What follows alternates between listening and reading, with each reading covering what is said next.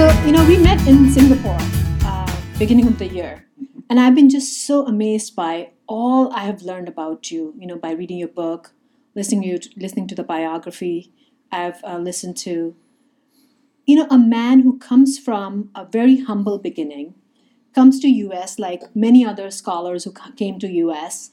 and built a business, sold a business. Just in itself, being an entrepreneur is super hard.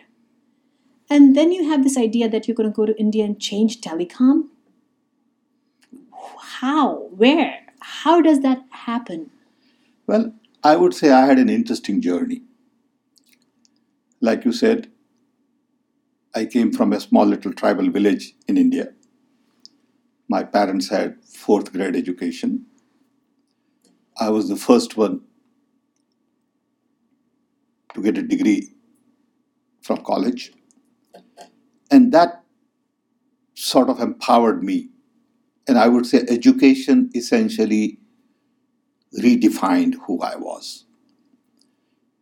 This was early 60s, and President Kennedy had decided to take man onto the moon.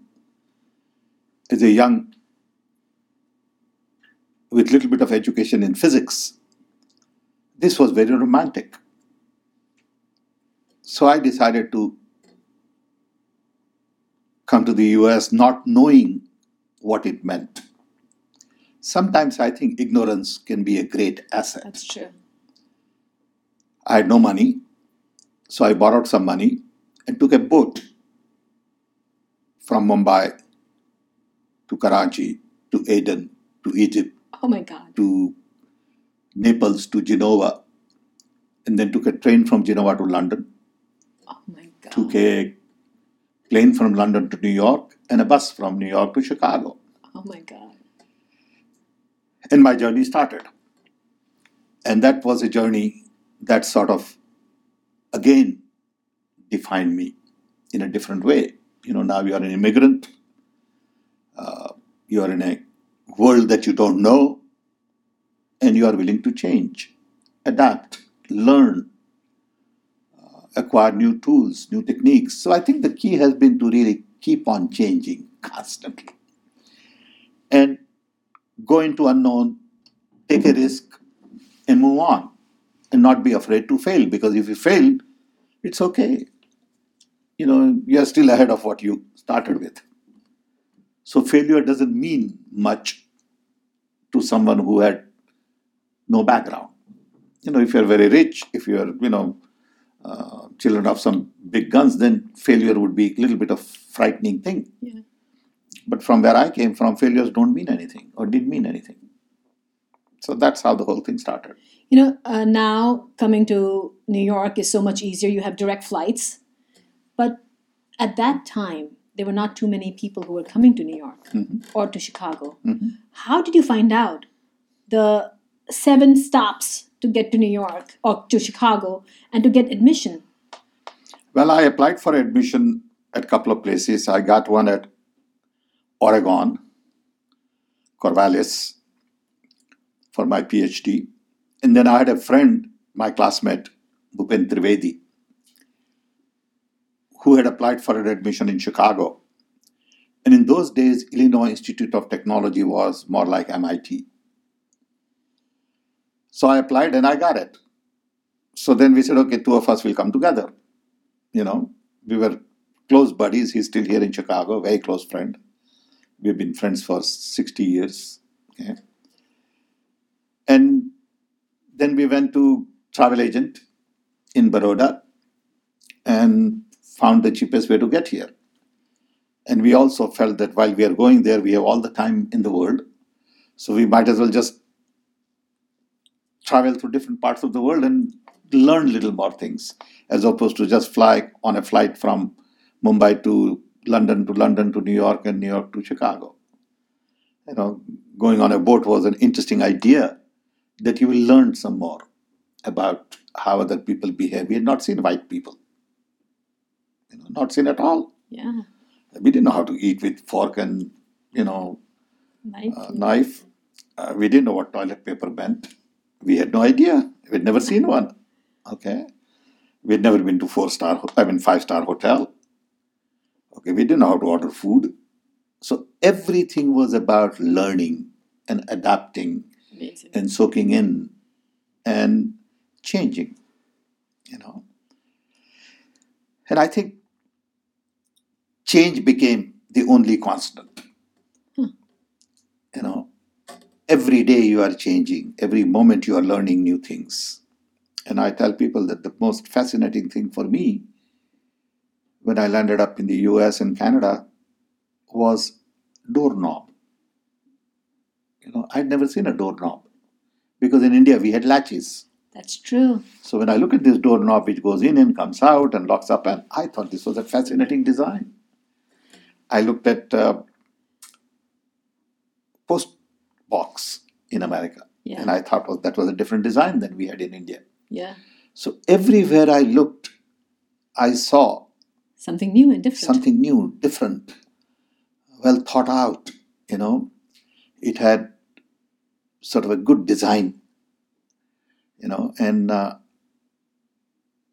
I've been big on aesthetics, even as a kid. You know, I like sort of, I wouldn't say beautiful things, but symmetrical things and structures. And even if it is abstract, it's a symmetrical abstract to me. Okay, geometry is a big, big thing for me. You know, and I saw in a lot of these things interesting design, interesting concepts. You know, good product packaging. You know, finishing, quality, ease of operation, and I got fascinated with every bit of it. Shopping cart was an interesting idea. Yeah. You know, so it was a whole new world, as if you just landed up on a different planet. You know, and you're like a little kid in a candy store, looking at things and saying, "My God, this is good. That's good. That's good. What do I do? How does it work? How can you change that?" And that curiosity Mm. really helped a lot. And there was no fear. But the fact that during that time there were not too many minorities, there were not too many people of color in US, Mhm. wasn't that hard to be a part of this huge, large majority of white people and trying to adjust with them? No, I never paid much attention to that. My self esteem was pretty intact. I don't think anybody really insulted me. No one really treated me badly. I would say they've been very generous to me. No one made a nasty remark to me. No one saw me as a color guy, you know. I became, you know, sort of a manager of a company very early in my life. I was 32-year old and I had a huge team working for me. Hundreds and hundreds of people. And there was no problem, except I remember once a group of white engineers came to me and said, "You have been very partial to Indian engineers." And I was the boss. So they were all complaining to me. So I got together with them and I said, "Look, too bad I remember the name of the guy, Bernie Pepping." I said, "Bernie, these guys are smart. I don't see their color. They just happen to be smart, so I listen to them. Okay, if you are smart, I listen to you." And they got the message.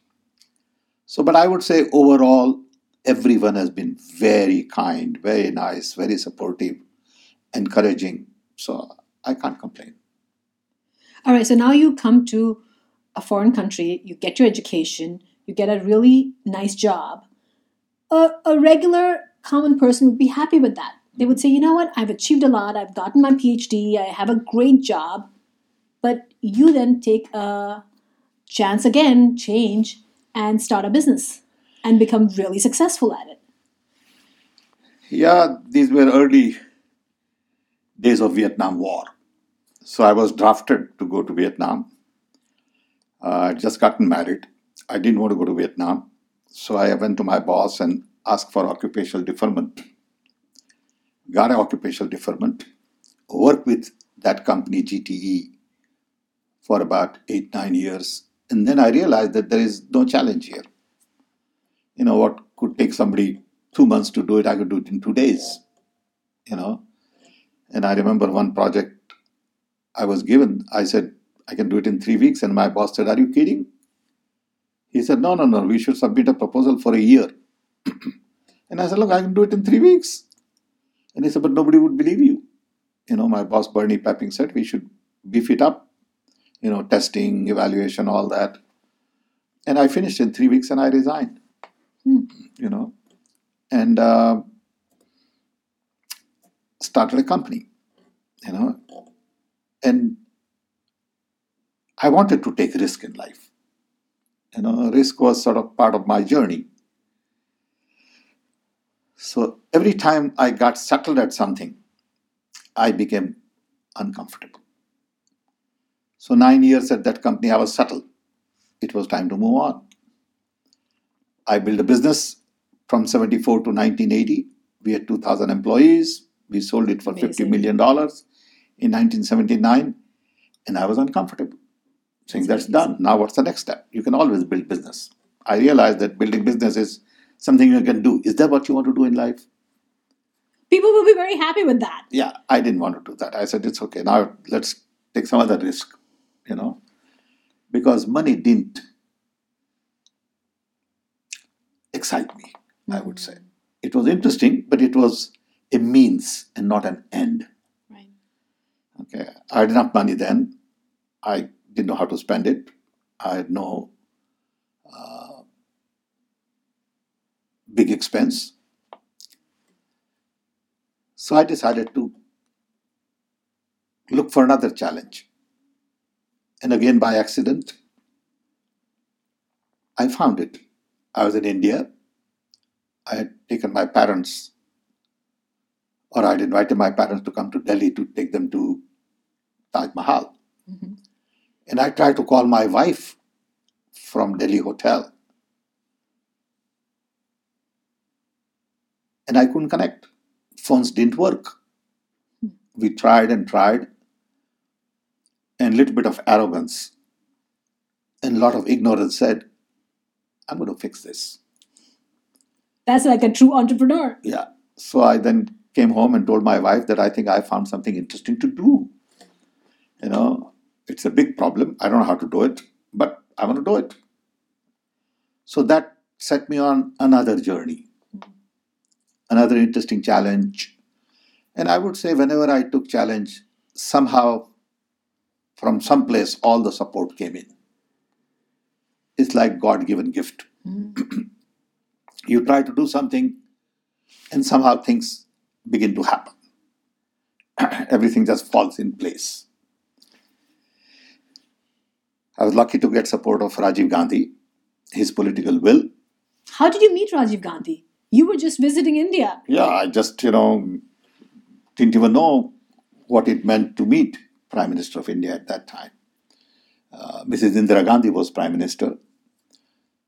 And I had this big idea of changing India's telephone system and software and IT and really bring India into 21st century and really, sort of communicate this idea to people that IT and telecom will change face of India. And as I started talking to people, everyone said, hey, if you want to do something, you must talk to Prime Minister Indira Gandhi. I didn't know how to get to her, So luck would have it, through somebody, I got an appointment with her. But that was just for 10 minutes. And I realized that 10 minutes appointment will not do anything.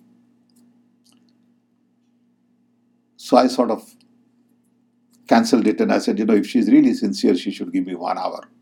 1 hour. That's a long time. Yeah, because then you can explain everything properly. Because this was a big idea. Yeah. But there must be so many people who want that kind of time from the Prime Minister of India. Possible, I'm sure, but not for this kind of a thing. People want time for some other advice and all, but nobody probably was saying, hey, I will change the face of India. Give me a chance in telecom and IT. So she was generous enough to give me 1 hour after, 8 months. And at that meeting, she had her entire cabinet. And that's when I met Rajiv Gandhi. So she was serious about it. So she Oh, knew that there was something. You Potential must give here. credit to Indian leaders. You look at the history of India.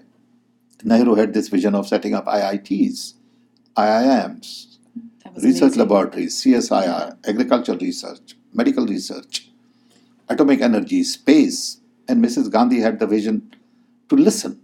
And Rajiv then Mrs. Gandhi died and Rajiv Gandhi became Prime Minister, and he just totally backed it up. So when a lot of these people who sort of tell the world today that nothing got done in 50 years, they're liars. And people listen to lies. But clearly, it's in They have no idea what they're talking about. But it happened. We Of all course. saw how India transformed in technology. Absolutely. And credit goes to one, political leadership, two, domain experts, and three, young talent. You need all of these things to come together. Yeah. If you don't have young talent, you can't do much. Okay. If you don't have domain expertise, you can't mobilize young talent and motivate and organize and structure and give them guidance and all that. Because they have the energy.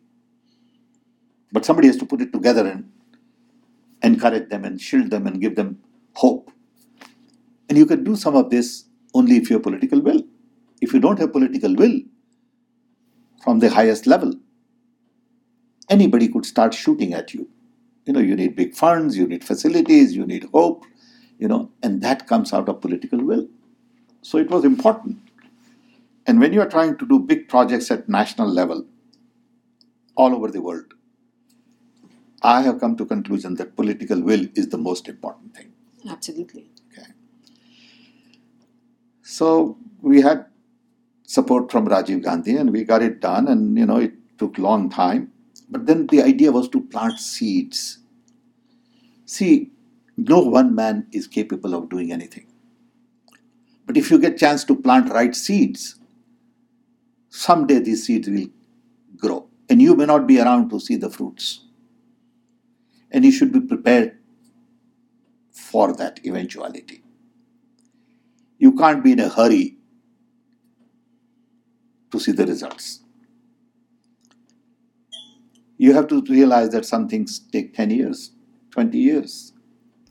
It doesn't matter who gets credit, as long as it gets done. And the beauty is to get it done.